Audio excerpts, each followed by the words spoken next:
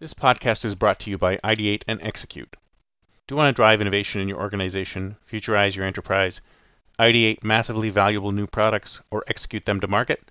Then contact us today at ideateandexecute.com and get started. Why listen to the past when you can listen to the future?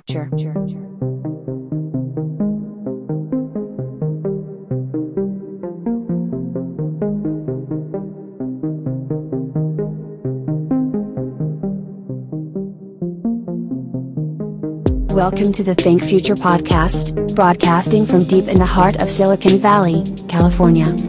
We focus on innovation, startups, and the future, not necessarily those and not necessarily in that order.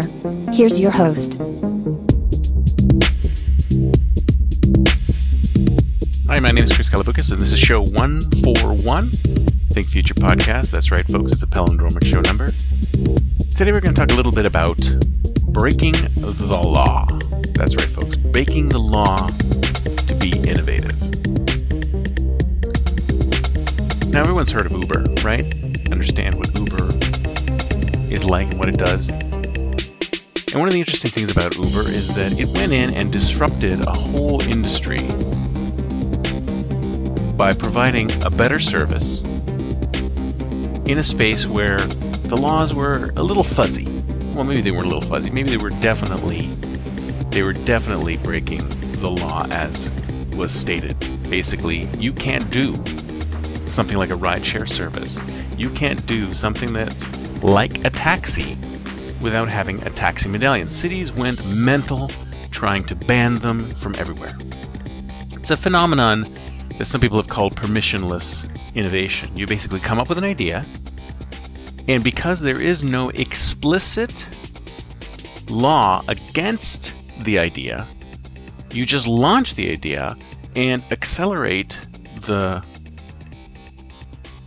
business as quickly as possible, get as many customers as quickly as possible until there is such a huge number of customers who use the service and enjoy the service that they themselves can become the promoters of the service and the ones who turn around and petition the government to allow that service to occur. And that's what happened with Uber. Now, I've seen a couple of other incidents or a couple examples of something like this as well. I mean, I've talked about this one before about the cable industry. The cable television industry basically came about when someone was having trouble watching a program over the airwaves, so they decided to put up a huge antenna. And they would be able to capture all these television programming from afar.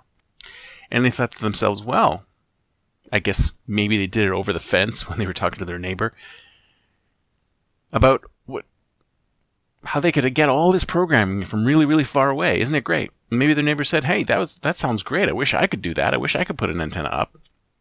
And this bright individual said, well, what if I run a cable from my antenna to my neighbors? And then maybe I can charge them to give them the signal. So thus the cable industry was born. But what was this guy doing who had an antenna up? He was stealing and reselling the signal from these far, far distant stations without asking them. He never paid a cent in royalties back to the original station that was generating the signal. So he was making money off of what these guys were producing without paying a cent. So there's another example of things happening in a vacuum.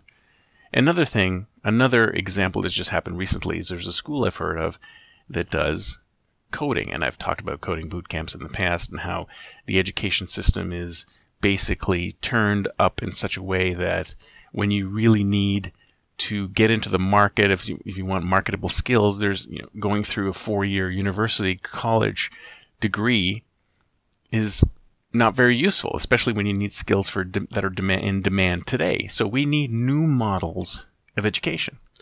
So there's these new models of education, especially in the technology space and the coding space, where you have these things called coding boot camps. And these coding boot camps are places where you can get an intense amount of training in a very short period of time. Now, what's ended up happening is that a lot of these companies, or a lot of these boot camps, or a few of these boot camps have set up shop without the blessing of some government agency saying that they are officially a school. I mean, if you ask me, education occurs everywhere. It doesn't have to occur in a room. It doesn't have to occur online. It occurs everywhere. And how can you say that something is education or isn't education? If someone gets taught a useful skill that is then used and applied in real life to either make money or do something useful in the world, then that's education.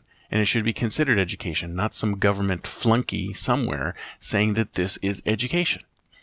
So some of these schools have been closed down because the government says it's not an educational institution. But who are they to say what is and isn't effective and right for the students? So what I'm trying to say here is that there's a lot of innovation that occurs in this permissionless space where there is no law specifically saying you can't do this.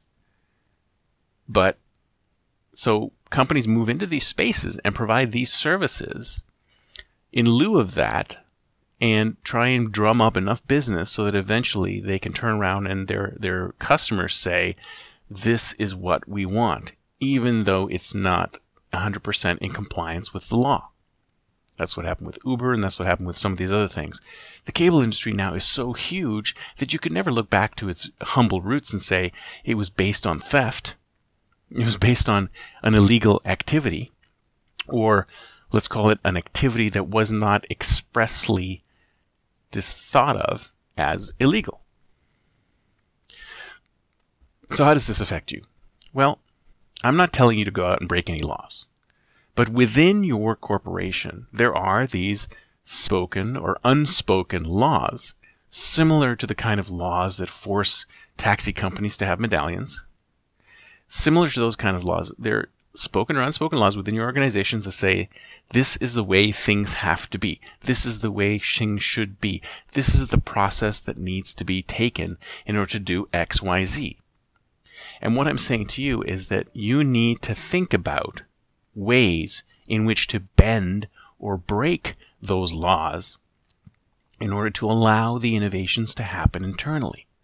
If you've got a really solid, and this is one of the differences between big enterprises and startups, is that startups don't have that huge process-laden infrastructure internally, and that's one of the reasons why innovations can flourish within those companies, whereas some of these larger enterprises have these structures that are all built, these cultural structures, these regulatory structures, these structures within which state things must be done this way or that. And if they're not done this way or that, then they don't happen.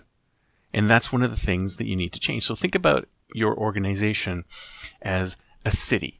So think about a Uber coming to a city and disrupting the taxi service in a city. Think about your organization like a city. You have a mayor, you have councilors, you have residents, you have all these different constituents in your organization. And when a new innovation comes up from one of your residents, which says, hey, I want to do this within your city, you have to say, well, it's got to go through all the processes to make sure that all the T's are crossed and the I's are dotted and everything works out perfectly. But if you leave these things to be a little more rogue within your organization, to bend or break some of the rules, some of the internal corporate laws that you might have, who knows what kind of interesting innovations you might generate. So that's what I'm saying to you, is that don't look at things so strictly. Don't be the city that tries to kick Uber out before you can even see if Uber will improve the lives of your citizens. And in fact, in a lot of cases, that's exactly what's happened. If you look at where Uber has been, there's been a reduction in drunk driving deaths. There's been a reduction in all sorts of things.